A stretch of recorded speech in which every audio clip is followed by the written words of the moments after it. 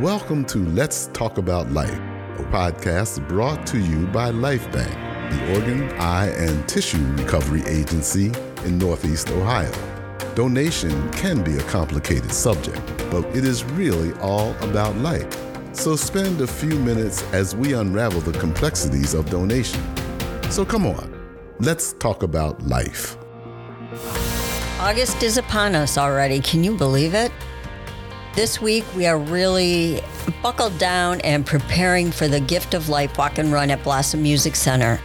It's a huge undertaking with tons of tasks and details to check off our to-do list. The staff at LifeBank will surely be very busy this week. However, August is about much more than the Gift of Life Walk and Run. It is actually National Minority Donation Awareness Month. We know that many of the men, women, and children on the waiting list are people of color: Black, Hispanic, Asian, and Pacific Islanders. Our episode today will share the story of one young man, Garrison Markins, and his decision to be a hero to his recipients. We will talk with Garrison's mom, Molly, and one of the recipients of his organs.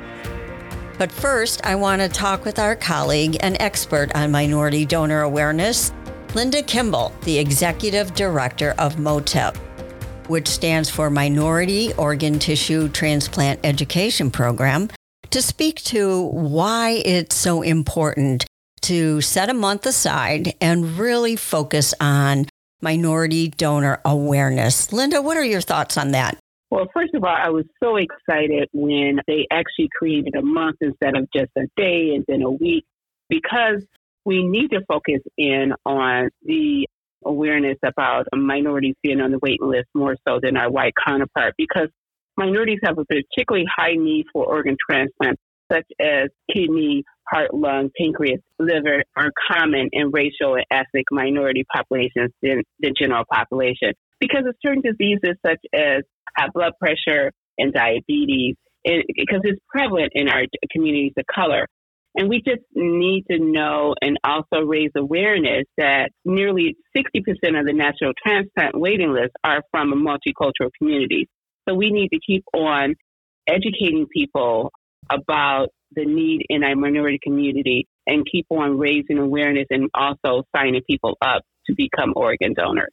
I totally agree. And the thing about diabetes and hypertension, they really are silent diseases. Even kidney failure, you really don't have symptoms until your disease has progressed to a point where you need attention.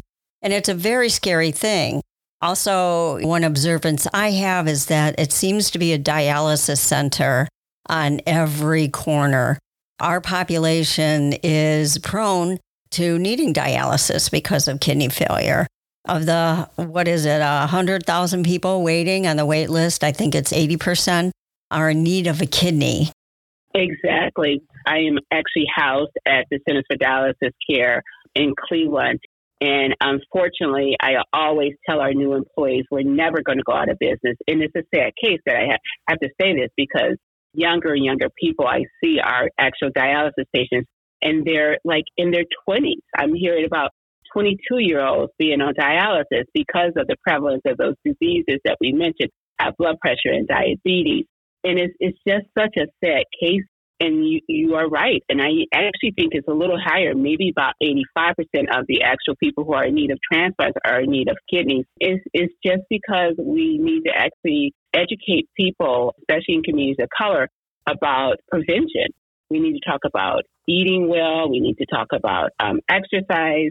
One of the things that Cleveland MOTTEP does with our project partners, such as LifeBank and the Kidney Foundation of Ohio, we actually just had a great youth summit talking to 5-year-olds to 18-year-olds about how to stay as healthy as possible, how to keep your body as healthy as possible. So you don't have to actually, in the future, have diseases such as diabetes and high blood pressure. We know there's family history, but also you can start as early as possible educating yourself, but also leading a healthy lifestyle. So you don't have to be like your grandmother or your uncle and have dialysis and have organ failure. So it is a sad case that in our dialysis center, the majority of the people who are waiting, who are on the dialysis machine, are actually multicultural, from our multicultural community. Yeah, you're absolutely right. And Gordon Bowen says it all the time that the best day would be if LifeBank had to close its doors, because everybody who needs an organ receives it, but also if we can prevent the need for an organ transplant, that would be fabulous. I have two other guests on the show, and one is Molly Markins. Her son, Garrison Markins, was a 21-year-old young man who sadly passed, and he was an organ donor. What are your comments about a young person such as Garrison being so thoughtful and signing up to be a registered donor? You know, that pulls at my heart, and it just makes me so blessed that somebody that young actually it just made a decision, or his family made a decision to give the gift of life to somebody. That's actually the greatest act of love. So you sign and give the gift of life to somebody else. So I know me as a younger person, I signed up, but that is just huge sacrifice, potentially save somebody's life to actually do that. And Garrison's mom, as well as his liver recipient, really cherished that decision he made. Sadly, we don't have Garrison here anymore. However, his legacy lives on, and we honor him through the gift of life. So, Linda, thank you for sharing your thoughts on National Minority Donor Awareness Month. I just want to thank you for allowing me to talk about this subject, because as you also said, is that even though we have this National Minority Donor Awareness Month, we need to continue to talk about this, about not only awareness about being organ, eye, and tissue donors, but also about prevention, and also talking to young people as young as 5 years old. I know it's kind of a scary subject to 5-year-olds, but just talking about health and wellness, and about the future of what we need to do to keep ourselves as healthy as possible. So if you're not an organ, eye, and tissue donor, please consider, and also go on our websites and actually look at all the stories of hope and about the gift of life. So thank you so much for allowing me to talk today, Colleen. Oh, thank you, Linda. You're the best. I'm going to turn to Molly now. Molly, we are so pleased to have you back on Let's Talk About Life. You had shared Garrison's story in an earlier episode. But for those listeners who may not have heard your story, can you tell us how Garrison passed? So Garrison was born with a heart condition. And unfortunately, when he was 20 years old, he had a cardiac arrest from that heart condition that he had when he was born. And because of his downtime, he lacked oxygen to his brain. So he ended up with a traumatic brain injury that he could not survive. So that is what happened with Garrison. But Garrison was a registered organ donor. And I think that is so profound for a young man, especially of 20, to be that thoughtful of other people. Do you remember talking to Garrison about organ donation at all? I absolutely do. Because of COVID, Garrison did not get his driver's license until he was 18. And I can remember when we were standing at the desk after he had passed his driver's exam, they asked him if he would want to be an organ donor. And when they asked him, he looked at me and he said, "Mom, what should I do?" And I told him, I said, "Buddy, you're 18. That's a decision that you have to make." And he looked at me and he asked some questions about what it meant and how it worked. And being a nurse, I was able to answer most of those questions for him.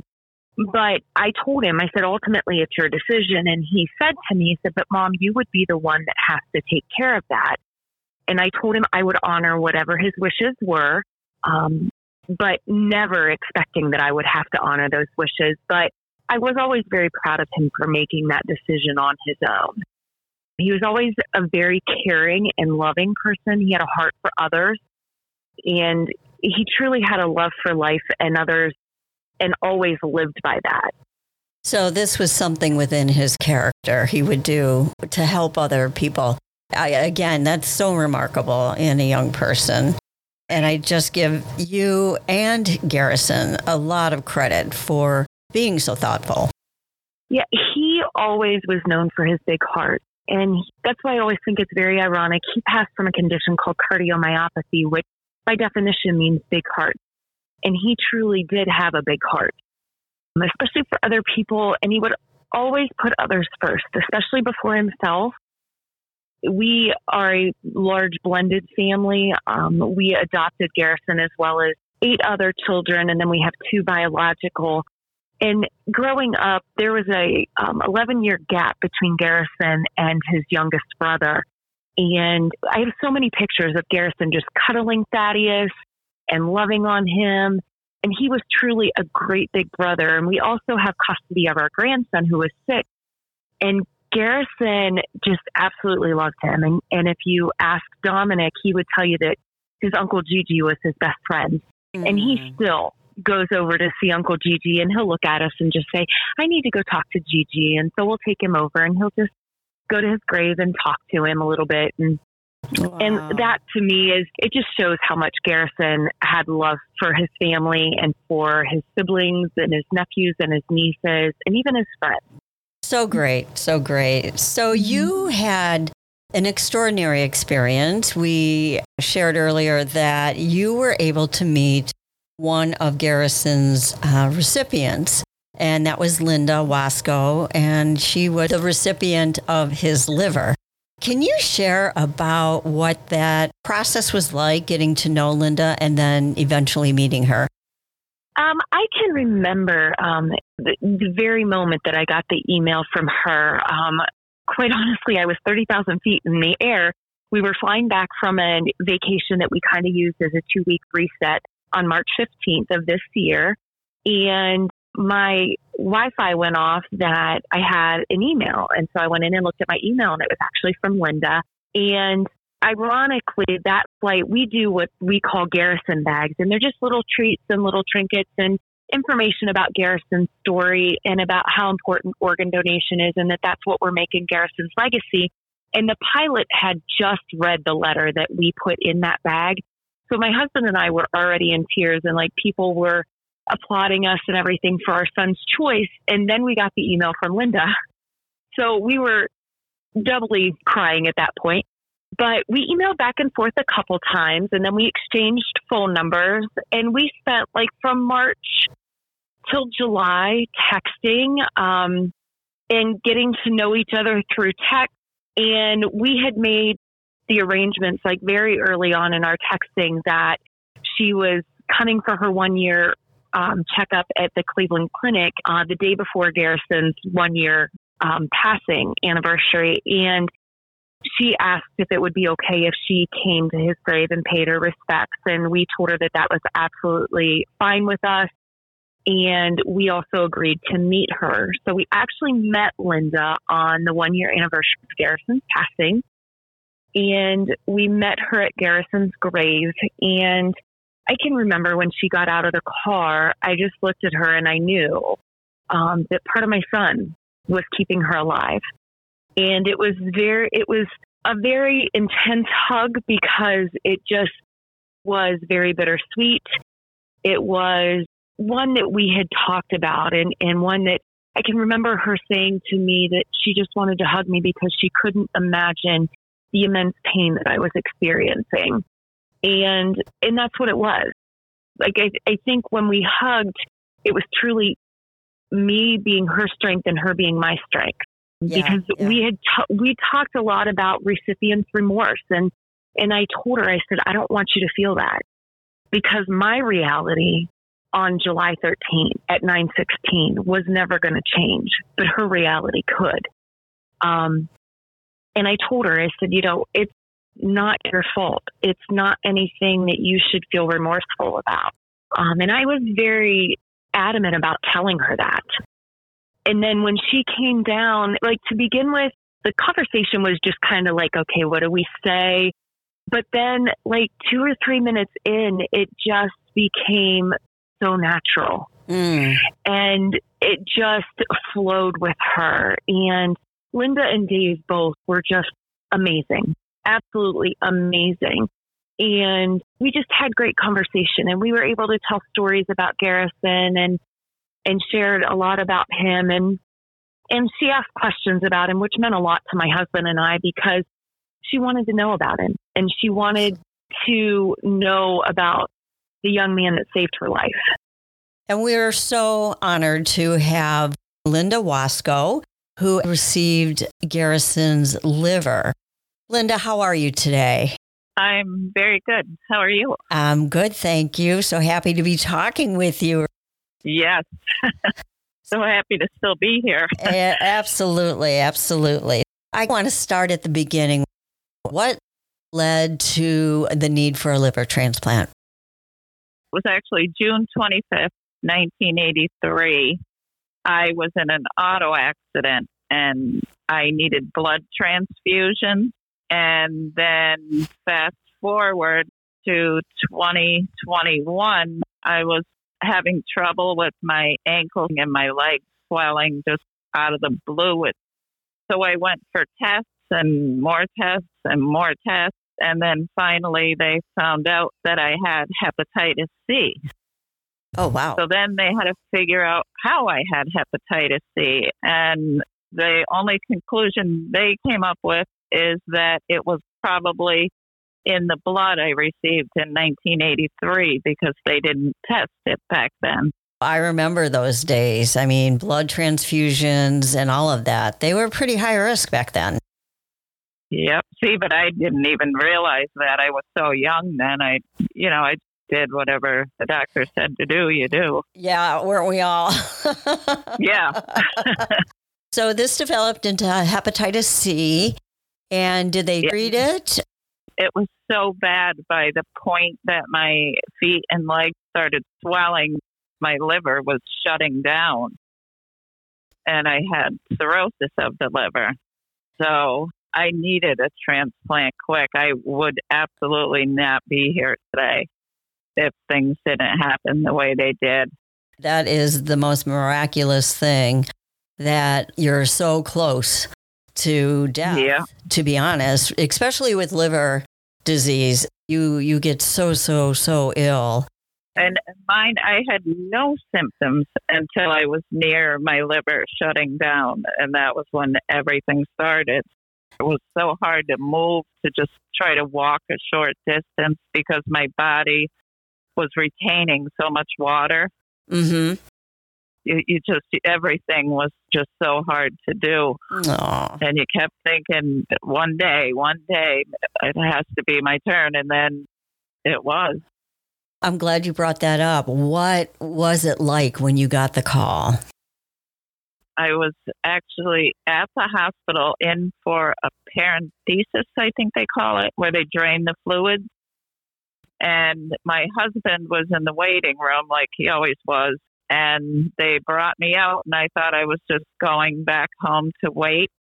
And when I got out there with the nurse, he said, "We got the call. We have to go home and get your bag. We're going to Cleveland. You have a donor." Oh my gosh. Yep. So how was that? Oh, so exciting, because our bag was packed for a couple months already, because they tell you that pack your bag because you really don't ever know when that call could come. So we had it packed and in the back of the car already. I just had to run home for scripts and we headed to Cleveland. Okay. And where do you live, Linda? I live in Springbrook, Pennsylvania. And how far is that from Cleveland? Well, it could be about 5.5 hours, almost 6. It depends on the road construction you hit on the way. Oh, my goodness. That must have been a long drive. Wow. Yeah, and so exciting because we were in contact with the hospital the whole time. They wanted to know where we were at and about what time they would get there. And they had everything set up. We pulled up the front. Everyone knew when I would get there, and it was so fast. They had me in a room just waiting to go into transplant surgery. Oh, you had to be scared, though. You can't really be scared because you know you're dying where you're at. And then the transplant was like your whole hope. Good point. So I'm sure on that 5.5 hour drive to Cleveland, somewhere along the line, you thought about the donor and the donor family. Can you explain your feelings at that time? you can't even imagine, because you're hoping it's somebody that just passed from natural causes, because you hate to see another person lose a family member to keep you alive. Then when I found out the story, I couldn't believe Garrison was so young, but he had an incredible life, and he had challenges from when he was born, and he overcame all of them. And he was just incredible. And then Molly said that it was very, very important to Garrison to be an organ donor. He said he wanted to help people even after he was gone. He asked her to make sure that they followed through with his wishes, and they did, of course. That really is the key to our episode today. Garrison was a Black young man. He was an incredible athlete. It's like he soared in everything he did. He was amazing at. And I think it's important to note that he made that decision on his own, being somebody that was young, and he just had that instinct that he wanted to help others. And what a marvelous young man. Yeah, he was. It broke your heart, but it made you happy because it was what he wanted. It's kind of a mixed emotion feeling. Yes, absolutely. I agree. Then you finally get to meet Molly and Curtis. How was that? How was that experience? We just saw each other and we just hugged so tight, and we just kept crying and squeezed so tight. And it was just good to finally be able to hug her. I'm sure that Garrison was there with you and hugging you both at the same time, because that was his... We were actually at the cemetery at his grave is where we met. So her and her husband were there, and it was just unbelievable. And then we got to be part of, it was like a celebration of his life, and they lit Chinese lanterns, and it was amazing. How beautiful. What a beautiful tribute to a wonderful, beautiful young man. Yep, and it made my heart so happy when we were there. There were so many people that loved him. You could just see how loved he was in his life. There's no better tribute than being there with people that loved him and as a result, love you. Yep. I can't wait. Myself and 3 of my children, we're going down to the Life Bank walk. Yeah, the Gift of Life walk and run. That's great. Yep. I'm looking forward to meeting you. I'll be able to meet you there because I'll be probably by the stage most of the day, but I will make sure to give you and Molly a big hug. Before I let you go, Linda, what would you share with our listeners about the power of organ donation? I've always been an organ donor, but I never, ever imagined being a recipient. You just can change someone's whole world. You wanted to do it just because, you're not going to be using them anymore, so let somebody else live. But it's so much bigger than you realize. It is. You're right. It's so much bigger than just the physical act of receiving an organ transplant. Linda, I can't thank you enough for sharing your story with us. And I just wish you years and years and years of wonderful health and enjoy every minute of your life. Oh, I do. You have a whole new appreciation for life when you come that close. You don't realize how quick it could all be changed for you. I'm going to turn back to Molly now. I'd really like to talk a little more about Garrison. You're aware that August is National Minority Donor Awareness Month. And as a mom of a Black young man, I'd like to get your insight into the importance of this month. A lot of people have actually asked that. And one of the things that when we were first communicating with some of the recipients, and we didn't hear back from them real quick, like we did the first couple times, and then I sent pictures of Garrison. And the ones that we have had communications with and have gotten pictures of were Caucasian. And I wondered when it took a while to hear back, like, did it affect them in their thought process? Like, did they see him for race and not who he was in their life? That was something that was very important to me, is that they saw my son for who he was. Because when I looked at Garrison, I didn't see his skin tone. He was my baby. Even though he was 20, he was still my baby boy. And so it was important to me that even as an African-American young man, that people saw him for who he was. And it is important because I know from what we've been told that sometimes, even though Garrison matched with Caucasians, sometimes it's a little bit harder to match African-Americans. So I don't know the truth in that, but that's some things that we've been told. There is truth in that. And I will say they are looking into that very closely. There's something called the Apollo Project that's going on. Right, which Garrison was part of. Oh, great. And so, as you know, then it's really is looking at, you know, that matching ethnicity to ethnicity that may give somebody another way to make sure that organ transplant survives. There is truth in that. Right. Yeah. Garrison was still a part of the Apollo study. So we were aware of that. But again, it's just so important. And like I said, we're a very blended family. And so I have other children that are African American, and, you know, they may need the transplant down the road. And they may be one that, because of the Apollo study and because of Garrison and other young men and women like him, their lives may be touched because of other young donors of ethnicity. And so that's always something that's in the back of my mind too, is that, you know, I do have other children that could affect. And when it comes down to it, you know, the need for an organ transplant doesn't discriminate. You know, anybody can get end stage renal failure, lung failure, liver failure, etc. And with donation, it doesn't discriminate either. Anybody can end up never thinking it, as you said, and all of a sudden you're giving that option of, do you want your loved one to be a donor? It really is something that doesn't discriminate, but, you know, we want to make sure everybody has an equal foot on the playing field for receiving transplants and, you know, understand what donation is about. So I thank you for that. That's a frank comment, and I really appreciate that.